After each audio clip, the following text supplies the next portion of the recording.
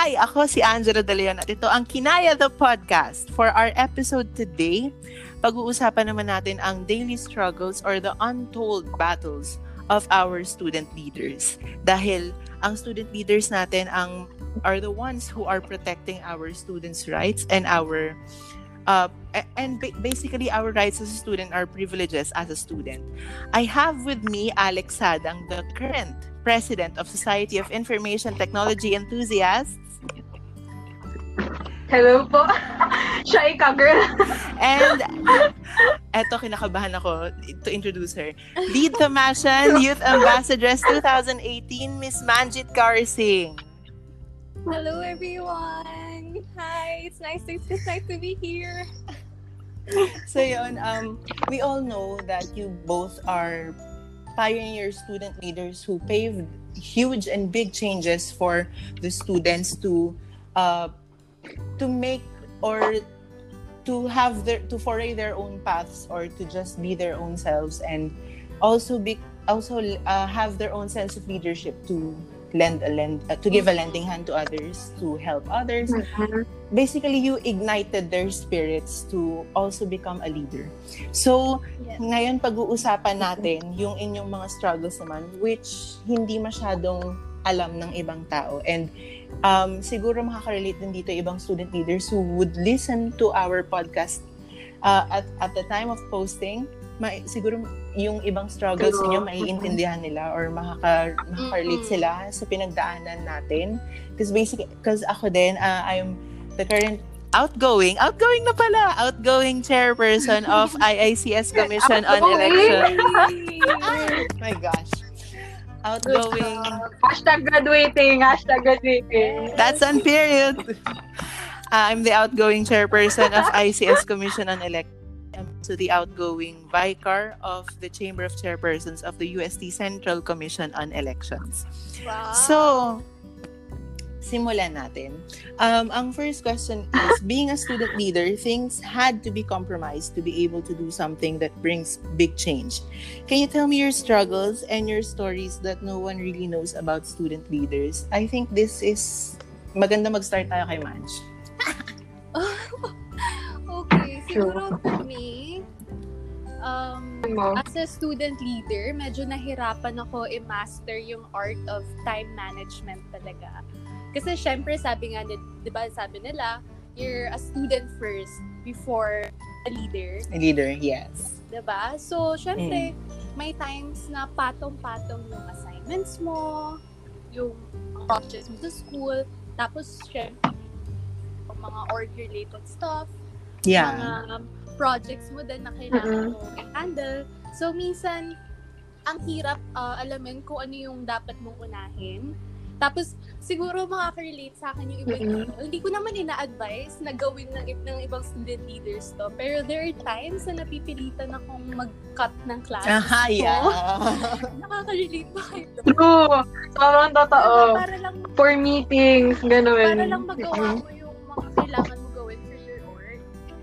Diba? To the point na minsan, sacrifice mo rin yung break time mo. Pag may break time ka, punta tayo sa org room, tapusin natin yung kailangan gawin. So, nawawala din yung me time mo. So, talagang yung focus mo nasa org mo lang, tapos sa studies mo at the same time. Yeah. So, ganun ako. Pero at the same time, siguro yun yung isa sa mga dapat talaga ma-practice ng mga student leaders, yung time management. Being able to accomplish both org stuff at saka school stuff at a limited time, pero at the same time, being able to prioritize your academics first, diba? Before your duties as an officer. Alex? True. Kasama, yun din yung isa sa mga struggles ko, especially nung first year ako. Kasi syempre, baguhan ka. Bibo talaga. Yung levels of bibo-ness sobrang taas. As much as possible, gusto mong makatulong. Yun, time management din talaga yung naging one of my struggles din. Especially if ikaw yung type of person na hindi makahindi. Totoo yan. Aray.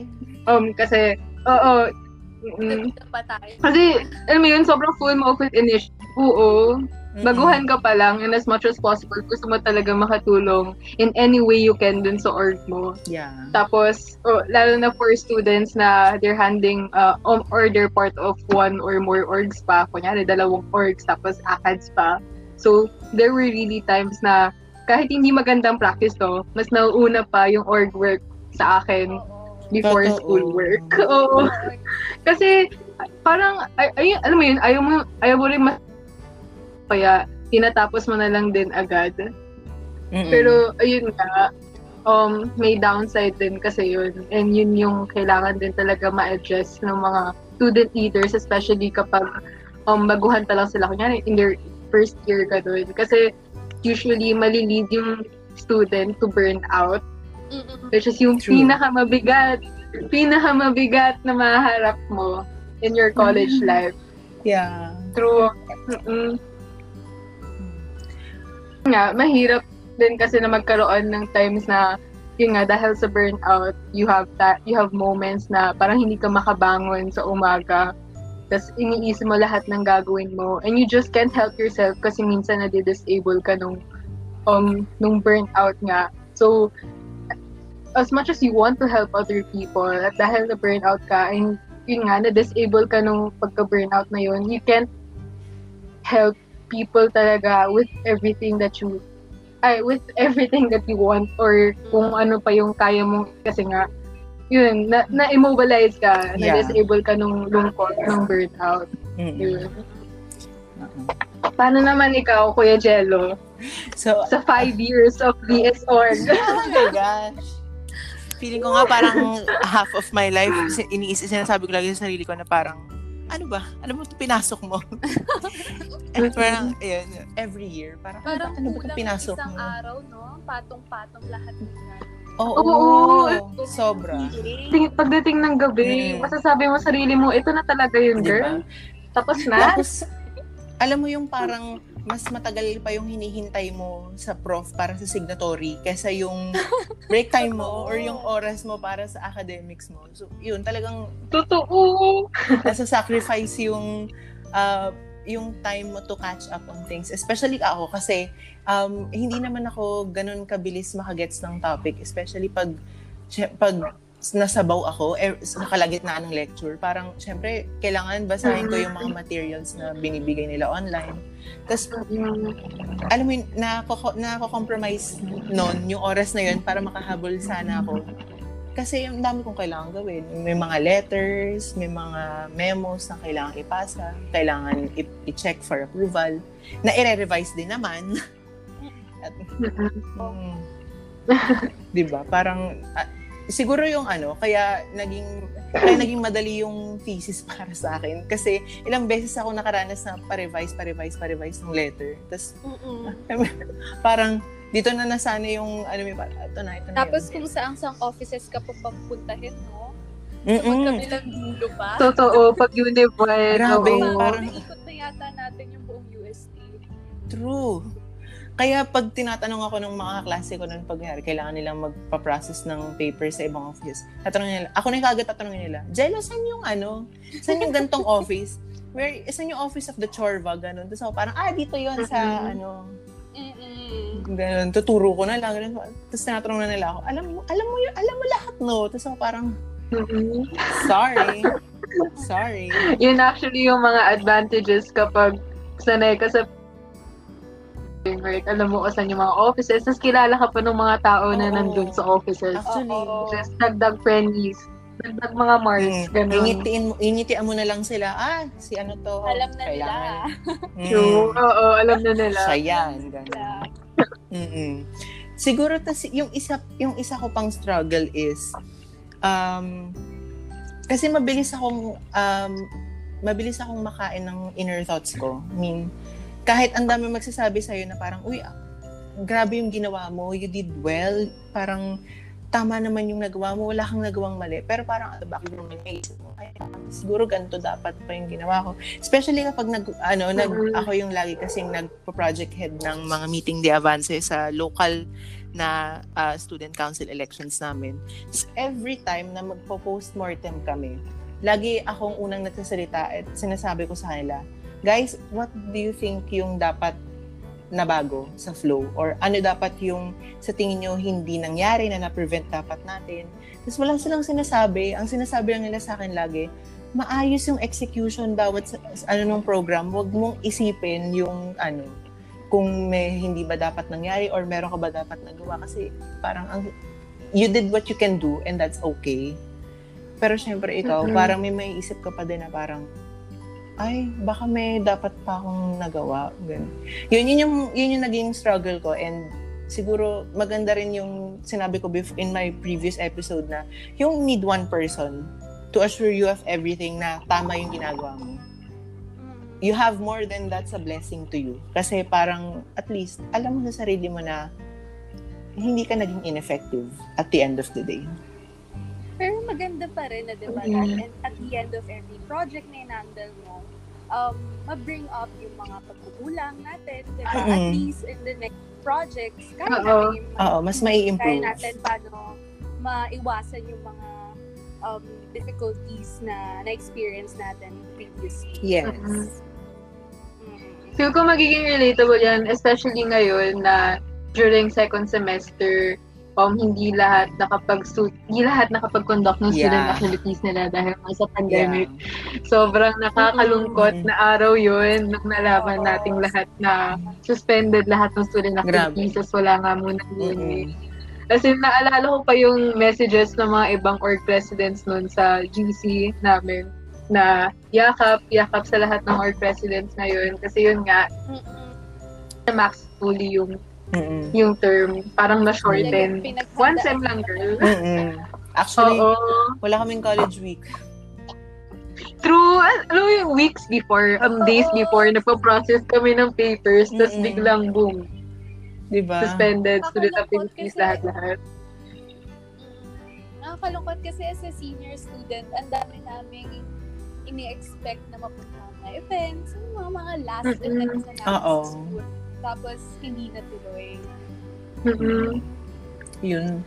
Siyempre, pwede lang sabihin na pwede ka pa naman bumalik next year, pero it's a different kind of feeling na. If you're going back as an alumni, kesa yung you're a student pa. Oo. Ayun. Second question natin is, aside from being a student leader, the leadership skills that were honed in the school are the ones that can also be used outside in the four corners of the university.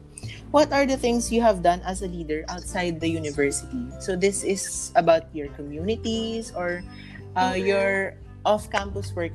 I mean, without involvement yung officership mo sa university. Ano yung mga nagawa niyong steps as a leader? Who can Ate Match. Ate Match, ikaw talaga yung dito. Okay, bago yung grand reveal kung kay Ate Match. Head ako ng social and advocacies ng SOCC before. Lahat ng projects ko usually outside of the campus. So, nakikipag-partner kami with Simbahayan Office and then usually, nag-reach out nga kami sa mga less privileged communities. Pero ang nakakatuwa naman doon, yung mga bata na nami-meet ko, usually a-add nila ako sa Facebook. Tulad ng, naalala ko lang, last week, nag-message sa akin, sa mga bata na na-meet ko sa punta kami. Tapos, nag-a-ask siya ng help kasi parang sabi niya hindi pa daw sila nakakatanggap ng ayuda from the government and stuff and madaming mga babies doon na kailangan ng milk, gano'n. So I tried organizing a fundraiser for them. So I asked my friends, I asked my relatives, tapos yung contact ko doon, kasi hindi rin naman ako makalabas ng house. So, I transferred the money. Tapos, yung scholar siya ng UST eh. So, siya mismo nakakatuwa kasi nung transfer ko sa kanya yung money, siya mismo yung bumili sa supermarket, tapos nakita niya sa akin yung receipt, tapos siya na mismo yung nagpamigay dun sa mga bahay-bahay. Tapos may mga picture pa nung kids. Yun. So, nakakatuwa lang sa feeling na but in simple ways, nakakapag-reach out din ako. Yun pa lang naman so far.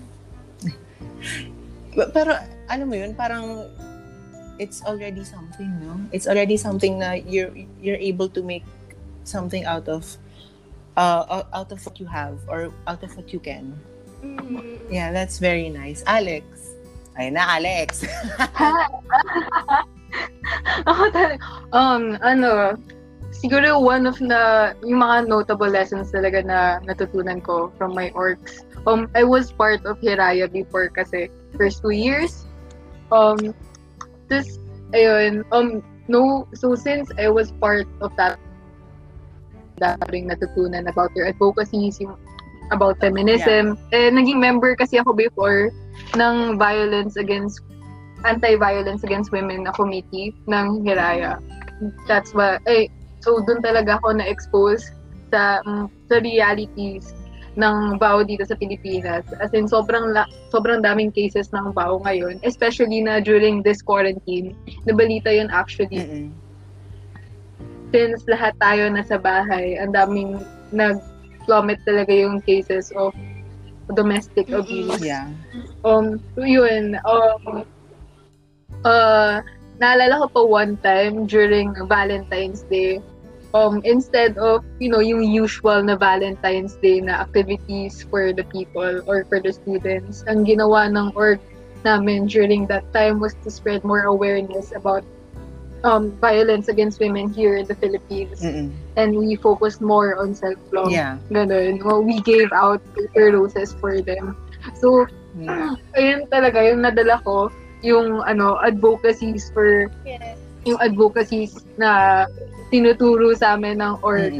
And there was one experience then na parang meeting, divergent meeting ba yun? Or convergent meeting. Ayun, convergent meeting with other student leaders sa iba-ibang university tulad ng San Beda University, ganun. And it was about creating safe spaces mismo dun sa schools nila. Yeah. So, during that meeting, ang dami ko rin naka-interact or nakausap na iba't ibang leaders. Tapos, kasi yung mga stories nila, gano'n. So yun, siguro, yun nga, yung notable siguro na lesson na nakukuha ko from org work na na-apply ko pa rin ngayon is to empathize with people. Especially, yun nga, kapag nako-communicate ka with people na different walks of life, you know how to empathize with them. Yeah. Kasi na-expose ka na rin dun sa realities. Yung paghihirap nila dun sa mga advocacy talks namin. Oo. Sa mga discussions. Yun lang so far. Foresight. Ako rin. Nabuksan talaga yung mga mata ko sa realidad na nangyayari. Diba? Through our orgs. We became more vocal about the issues here in the Philippines. We're able to speak up. And I think that's one of the most important lesson na nakuha nga natin from our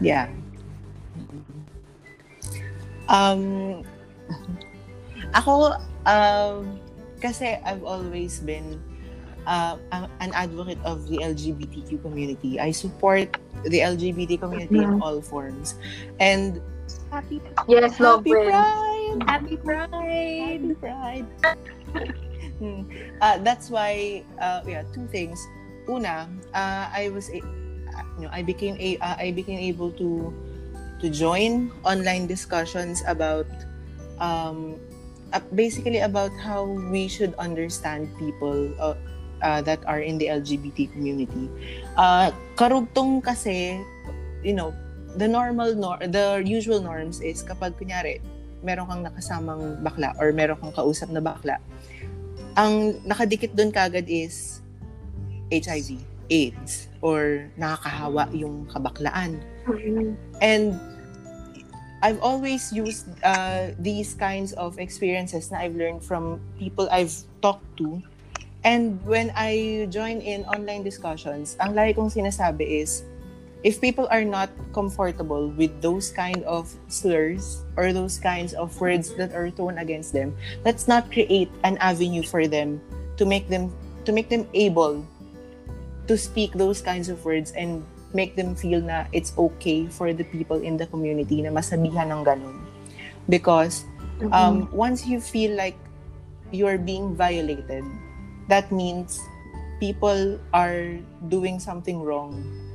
And we should never let them create, we should never let them create an avenue para maparamdam sa atin na we're uncomfortable about that.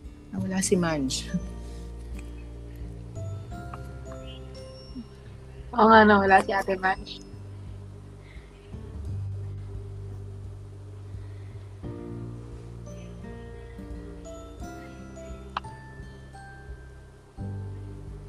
Yun.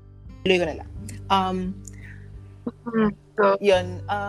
Sabi ko nga, parang we should never create an avenue for other people na makaramdam na they're uncomfortable with it.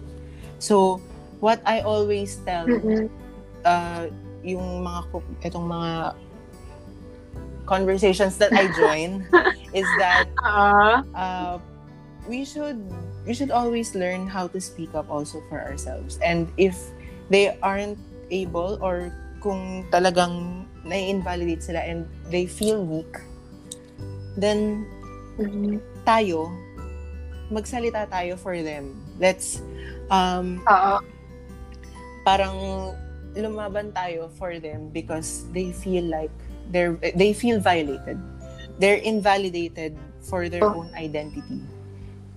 Once mabastos ka or once masabihan ka ng masasakit na salita, someone has already violated you and someone must speak up for you. Even if kaya mong sabihin or kaya mong magsalita, you will also need, not always, but you will also need someone to support you. Kasi masakit yung masabihan ka ng mga ganong klaseng salita. And if there's anyone who would defend you for that, it should be the other people who have an open mind. Yun. That's why I also created. Especially if you're privileged enough, diba? Oh, if you're privileged enough, use your privilege on the right choices or on the right things. Gamitin mo yun. Do all the right things. Wag yung gagamit ka ng privilege mo just to be, much more, mas maging condescending ka lang. Or mas maging malayo. Like mag-contribute ka lang dun sa earth. Mas maging bulag ka sa reality or maging bulag ka sa ano yung nangyayari. Yun. That's why I also created a special episode dito sa podcast ko about hi, hello. Yun. Ayan, andyan na si Ate I'm Manj. really sorry. May biglang tumawag. Okay lang. Yun. Feel ko kailangan wait lang. I-off ko lang yung calls ko. Yun, that's why I also created a special episode, 2-part special dito sa podcast ko. That was the second episode to celebrate Pride Month because I've always been very supportive of the powerful community of the LGBT community. No one can say... Yes, laban, girl, laban. No one can say that the LGBT community is powerless, is voiceless, or walang mararating because they are powerful. They are powerful and they're capable of doing whatever they want to do. Yes. Yun. True. And we're always here to support you. Yes. And the community has worked so much. Hindi para ma-discredit yung mga nagawa nila, para maangat nila yung boses nila. Actually, yun nga. Kaya if you have influence, gamitin mo yung influence na yun, gamitin mo yung power na meron ka, lahat ng resources para ma-amplify mo yung boses ng ibang tao na hindi kayang magsalita. Yes. Always try to empower people.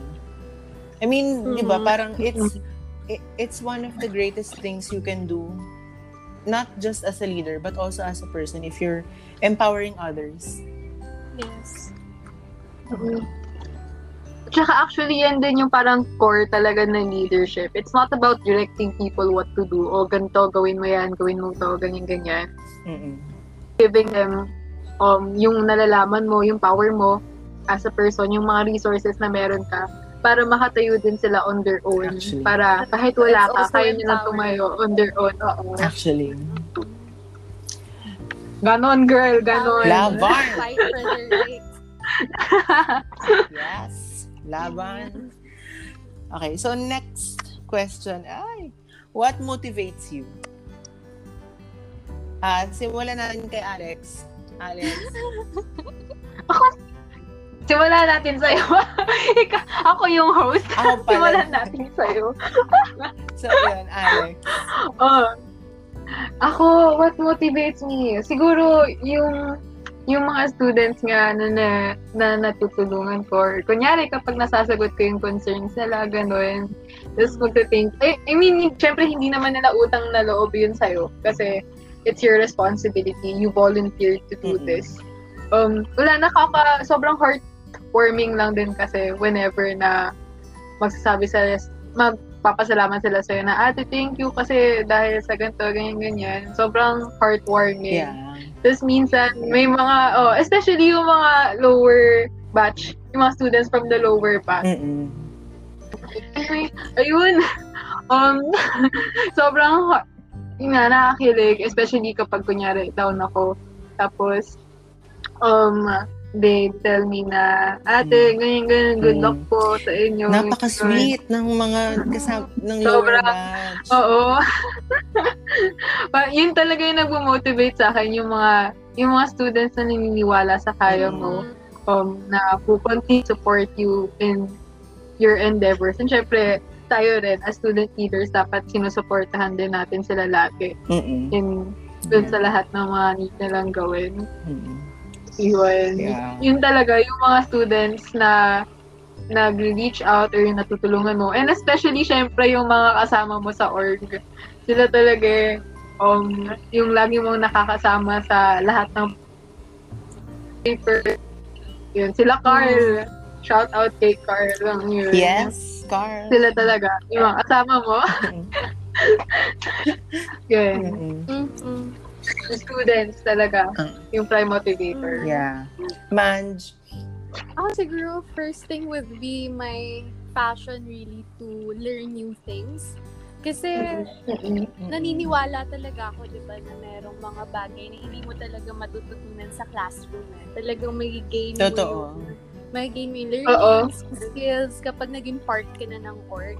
Kasi doon mo mararanasan yung makapag-interact with people with different personalities, how to lead a team, diba? Nung may experience yung ups and downs, be able to handle those situations. So, napupush ka your boundaries, napupush ka na to go out of your comfort zone, to discover new things that will help you grow, and at the same time, you can motivate your members, so your nakakasama mo sa org, diba, na-empower mo. Doon sila sa'yo. Yun nga, sabi mo, nakakakuha sa feeling kapag ikaw yung nilalapitan nila, tapos nagtitindig mo na tulad nito, graduating na tayo, makikita mo na sila naman yung nandun sa position na yon, and they're doing great. Diba? Nakaka-proud. True. Nakaka-proud parang diba, parang you've been part of their growth, you've been part of their journey. Yeah. Yun, lala na si Senti tuloy ako. Man, grabe, sobrang relate ako dyan kasi ako, nakatrabaho ko si Alex ever since first year siya.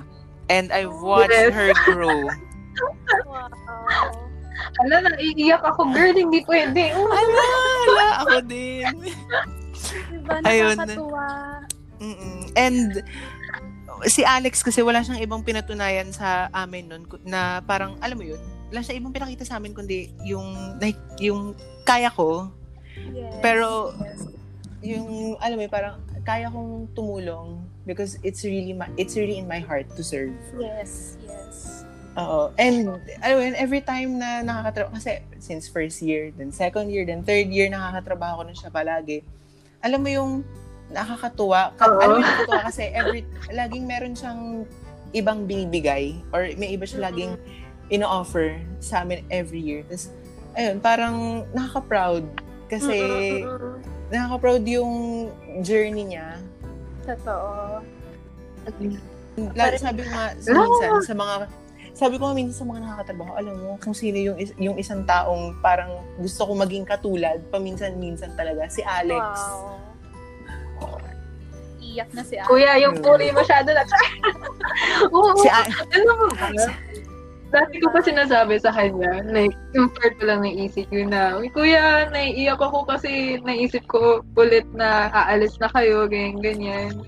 Kasi hindi ko talaga ma-imagine na wala na sila sa Ruan, na wala na akong mapagtatanungan. Wala na akong mapagtatanungan na senior. It doesn't feel the same na wala sila. Oh, Kuya! Much older naman siya. Oo. One message away pa rin siya. True. Napakabilis ko mag-reply, alam mo yan. Tama.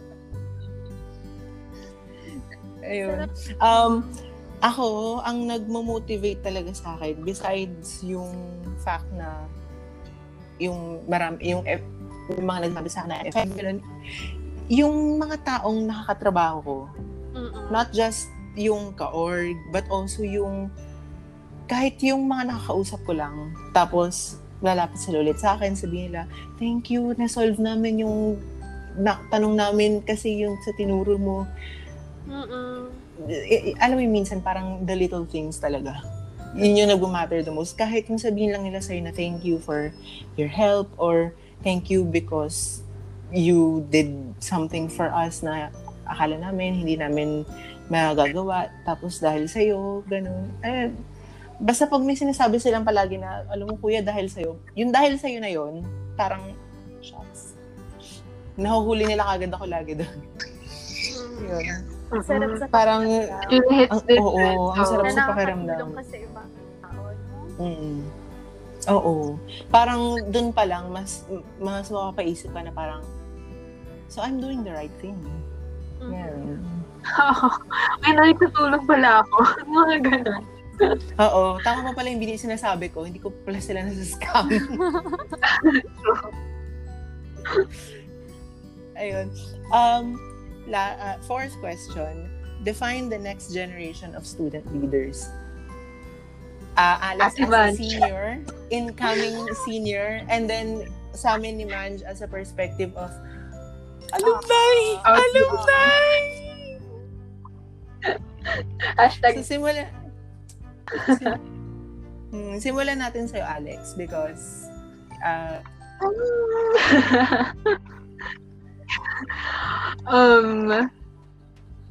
yung susunod na generation of student leaders. Actually, yung susunod, as I've seen sa first years na naging part ng Stella Charles, yun, nakita ko talaga na grabe, ang laki ng potential nila. Lagi silang nag-take ng initiative to always do something or para mabawasan na yung workload, gano'n. Sobrang laki ng potential nila. Yun, they always have initiative. Tapos, yun, sobrang kabonding kasi alam nila how to communicate with the people. Yeah. With the people they work with. Yeah. Yung connection talaga. Tapos, yung passion talaga na makatulong sa ibang tao. Like, yun nga, for example, si Charles, yung first year from IICS na naging part ng SITES, naging part din ng student council. Sobrang nakita ko yung passion niya for leadership. Nung nakita ko na he was helping other students na makapasa ng mga recons nila sa UST. As in, may thread talaga siya na ito yung process nakita ko yun. recon ng nursing, ng sa engineering, sa IICS. Tapos lagi siyang nag-update. Tapos narinig ko rin nga sa ibang higher years na gumawa pa daw siya ng telegram with the students. Tapos for college yun, para nga makausap sila, tapos mag-guide sila dun sa process nga ng pag-recon. Kasi alam niya raw yung feeling as someone na nag-recon din. So yun, nakaka-proud kasi yung as in burning talaga yung passion niya for leadership. Tapos hopefully, yun naman na yung alala ko rin naman especially for student leaders na yung burning passion for leadership talaga and would always sana hindi dumating yung time na mapagod sila. Not because they hate what they were doing, but yung burnout nga. Sana hindi sila umabot sa point na yun at matutulog. Oo. At sana ma-manage na mismo nila. Yung time management as Ate Manch mentioned dun sa first question. Sana may time pa rin sila na maalagaan nila yung sarili. Maasikaso pa rin nila yung akal sila. Kasi tayo, we've been there sa mga moments na na-burn out nga tayo, napagod tayo sobra. And we don't want that to happen sa mga susunod na student leaders. Ayun lang. Outgoing, let's go. Yes. Siguro for me naman, masasabi ko lang sa next generation ng student leaders would be they have to serve with their hearts, with or without a position. Yes. Diba? Kasi if you to serve, you will serve your fellow students even if you're not in a position. Siguro, for me kasi leaders are also learners eh. Siguro dapat maging aware ka din sa mga issues na nararanasan ng students and all sa campus and at the same time issues na rin dito sa Philippines, sa country natin. Yeah. Diba? We can serve better. You can serve better if you know how to serve them. If you know what they are going through, what they're experiencing. Then, dun mo malalaman kung paano ka ba makakatulong, kung saan ka pwedeng magbigay. Ayun, yun lang. Yeah. Okay. Sa akin naman, two things. Student leaders of the next generation would be progressive. They would always strive for change. And for whatever that's going to happen, their only goal is to provide and to bring big change. And second is compassionate. I mean, the student leaders now are compassionate, but there is a profound compassion that would be at play for the future student leaders. Basically, kasi there are people who help them reach a certain point or have their own sense of leadership. And kahit ano pang pinagdaan nila or kahit gaano pa sila ka-down, like there would always be someone who would help them to rise up and to be confident again. Kaya iniisip ko na yung next generation of student leaders would be much more compassionate now because they would be much more understanding kasi alam nila how it felt when it was them who was in that position. Yun. Etong last part, actually, dadagdagan ko. Una, what your message to the future aspiring student leaders who just needed the extra push. And second, message nyo sa tayo, Madge, sa mga kasama nating outgoing. And then, Alex, message mo rin sa mga outgoing student leaders. So, simulan natin dun sa... Nabili, iyak ako! Simulan natin dun sa future aspiring student leaders. Sige, simulan. Madge, ikaw muna kasi iiyak si Alex. True! For me, you should believe in your vision. in your vision to make changes to serve your fellow students, to address their needs, and at the same time, you have to conquer your fear. Kaya ka nalagay sa posisyon na yan. You have to speak up for them, for those who cannot speak. Diba? Yeah. Yun. So, believe in your vision. Second would be to always exercise humility. Yes. Diba? Value your relationship with your org mates, with the people you meet. At the same time, and at the same time, you have to learn how to face criticism, learn how to grow from them, kasi it's inevitable. Diba? Hindi siya walk in the park lang na laging masaya or laging successful yung pinagdadaanan mo. So, there will be times na nasa low times kayo. So, you just have to remind yourself kung bakit mo pinasok yun in the first place. To serve your fellow students and also to bring change in the campus. Yes. Alex? Char.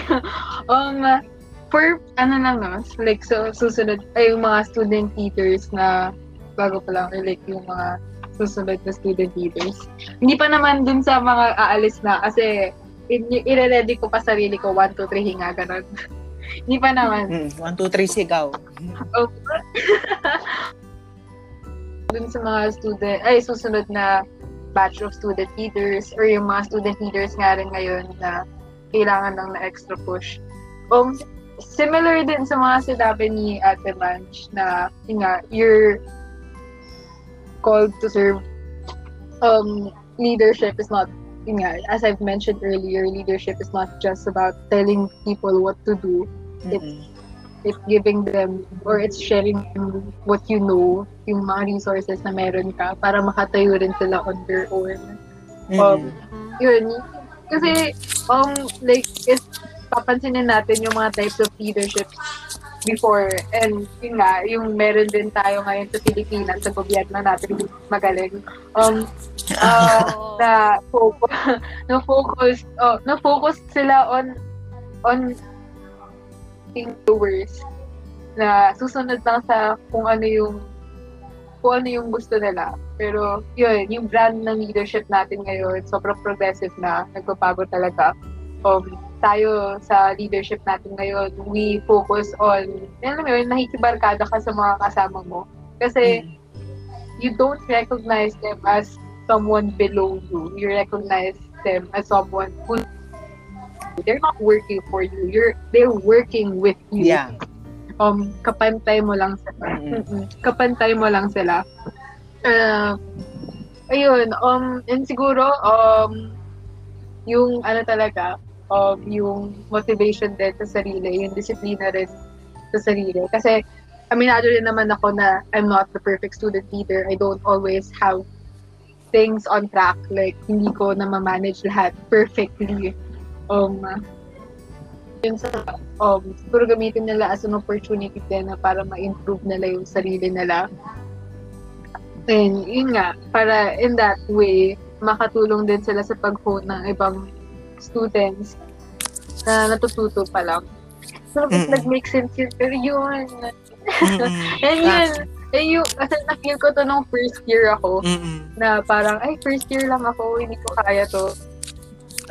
Pero, yun nga, sa mga incoming na student leaders, sana hindi kayo mahinder ng label na, first year ka lang.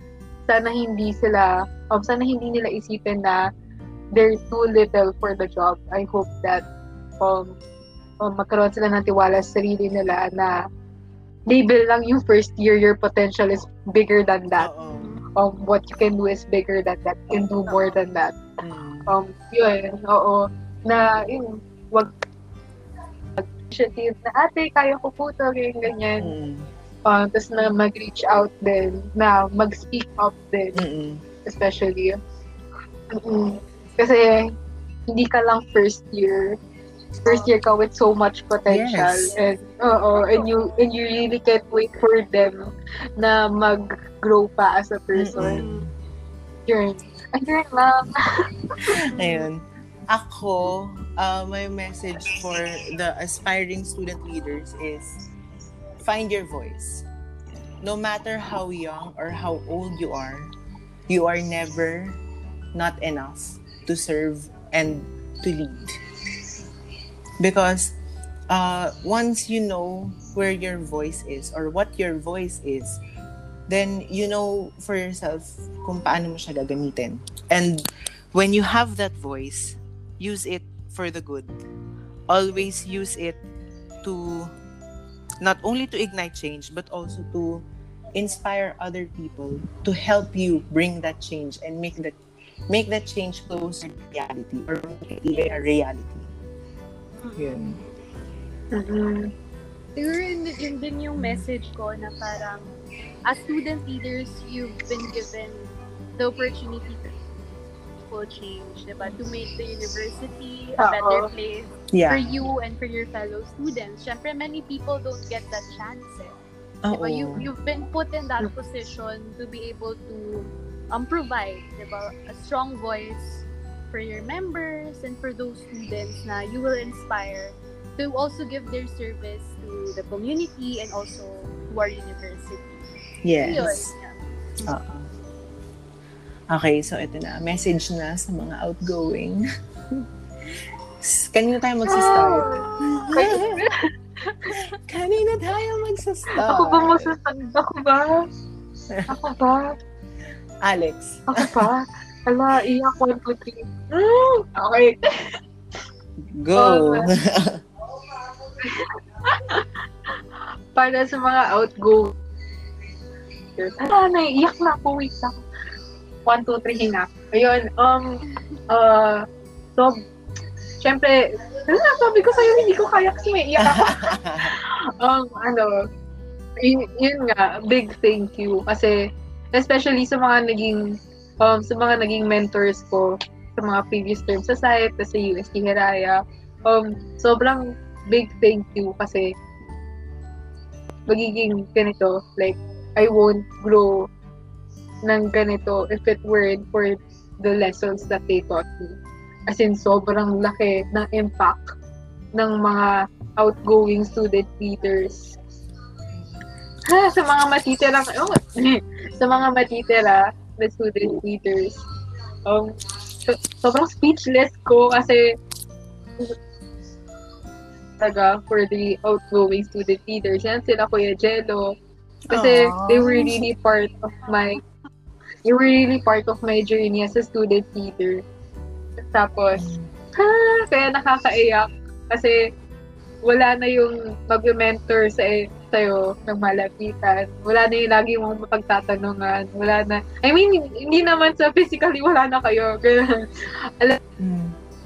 Lagi naman kayo message like you're one message away. Hindi ko makupost yung thoughts ko, girl. Sobrang yung parang main header lang sa utak ko ngayon is mamimiss ko kayo. Yun talaga, mamimiss ko kayo. Mamimiss ko yung company ninyo, yung pag-mentor sa amin kapag nasa US kami. And I hope na alam nyo na alam ko naman na may mga moments na parang dinadoubt nyo yung sarili nyo. Yun nga, like you mentioned kanina na there are moments na doubt mo sarili mo na wala kang nagawa, na what you did wasn't enough. Gusto kong i-remind sa'yo at sa inyong lahat na outgoing student leaders na you've done more than enough. Pati ako. Yung ambag nyo, girl, sobrang beyond expectations. Sobrang speechless ko na alam mo yun, hindi magiging masaya yung college life ko if it weren't for you na outgoing student leaders na nandyan right from the start kapag may questions ako. Or sa yung mga lower batches, you were always there to answer their concerns. We're always there to address their concerns. Kahit alam mo na may need kang gawin, na lagi kayong nandyan para lang matugunan yung pangangailangan nila. You were always there to support yung mga students na nag-reach out sa inyo. Sobrang laki ng impact nyo. And I hope na proud kayo. Oh nga, nag-shake na yung voice ko.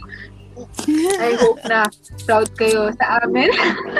I hope proud kayo sa amin. Na, kasi kami sobrang proud namin sa inyo. Like very ugly cry during your grad talaga. You've done more than enough. You are more than enough. And if only world to you para lang masabi sa inyo na yun nga, na malaki yung impact nyo, we can, kung pwede lang, ibigay namin. Ayun, hindi talaga ako pwede sa ganito mag-ugly cry talaga ako. Yes. Ayan, Hindi na ako pwede mag-further yak na talaga ako. Oo. Yeah, ikaw. Siguro message ko sa lahat ng outgoing student leaders like us. Thank you for being an inspiration. Diba? Thank you for being a source of motivation, for believing in us, for pushing us beyond our comfort zone. Ang cute ng motor. Oo nga. May aso pa ako narinig. Ang cute. Sana lahat ng natutunan natin, lahat ng skills, knowledge, insights that we gain throughout our stay in the university, madala natin siya hanggang sa labas, sa outside world, ika nga nila. Diba? This is a greater challenge for us. Kasi ngayon, hindi na lang tayo sa university. Diba? We're facing a much bigger world. So this time, sana ma-apply natin lahat ng natutunan natin. Sa pag nag-work na tayo, sa mga bago nating makikilala. Sana lahat, diba, lahat ng natutunan natin, ma-share din natin sa iba pag lumabas na tayo. Actually. Ayun. So ako na pala. Message ko, iksian ko lang. Sa mga kagaya ko na graduating and outgoing student leaders is, we did so much to give change or to bring out the best in the people that we're working with. I'd like to acknowledge all of your efforts, all of our efforts, collective efforts to give chances to new student leaders, to aspiring and the new breed of student leaders, because if we weren't able to provide that, if we weren't able to provide an avenue for themselves to grow and to have their sense of leadership, siguro hindi tayo magkakaroon ng mga progressive student leaders that we have right now. And that's because of the collective efforts that we have done, na binigay natin pinrovide natin sa mga lower batches. That's why they have their own sense of leadership right now. And yun, I just have to acknowledge your efforts. Big or small, efforts are efforts. Thank you. Sarap naman ako crying. Diba? Ang sarap maramdaman yung validation na may nagawa ka talagang tama. Kailangan nyo i-pattern yung mga sarili nyo. Yung really, sobrang laki ng impact nyo sa lahat ng tao na nakaka-work. And I hope mapagpatuloy pa rin talaga ng susunod na student leaders yung nasimulan natin. Totoo. Na naniniwala ako, tsaka may tiwala ako sa kanila, may tutuloy nila. Baka nga better pa, diba? Oo, actually. Ayun. Actually, yung talaga yung best part yung kapag nakita mo na they're better than kung ano ka nung nag-lead ka. Kasi nakita mo talaga na they're constantly improving na wala, nakaka-heartwarming kaya nung na nakikita mo na nag-strive sila to improve themselves every day. Tapos na-succeed, na-exceed pa nila yung expectations mo. Na-exceed pa nila kung ano ka. Yun. Tsaka, masabi ko lang din sa mga aspiring student leaders, if ever you're already in the verge of having yung breakdowns or mababurnout kayo, breathe. Breathe in, breathe out, then take everything one day at a time. Because ang hirap mag-function kapag overloaded ka or overboarded ka with so many things that you have to do. So, try to plan everything out, take it one day at a time. Paunti-unti, kahit small steps, at least you're doing something. Ayun. Yun, maraming salamat ulit, Manj and Alex, for joining me in this episode. Pero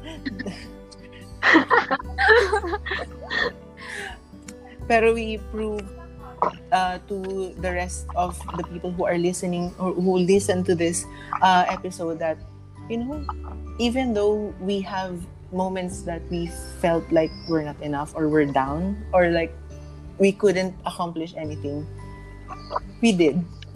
At the end of the day, we did. And that's why yung sa mga student leaders na nagsistruggle ngayon, you are doing something great, and you are going to provide change for the next batch of student leaders who would come upon you. Yan. Maraming salamat po. This is Kinaya the Podcast. Maraming salamat po.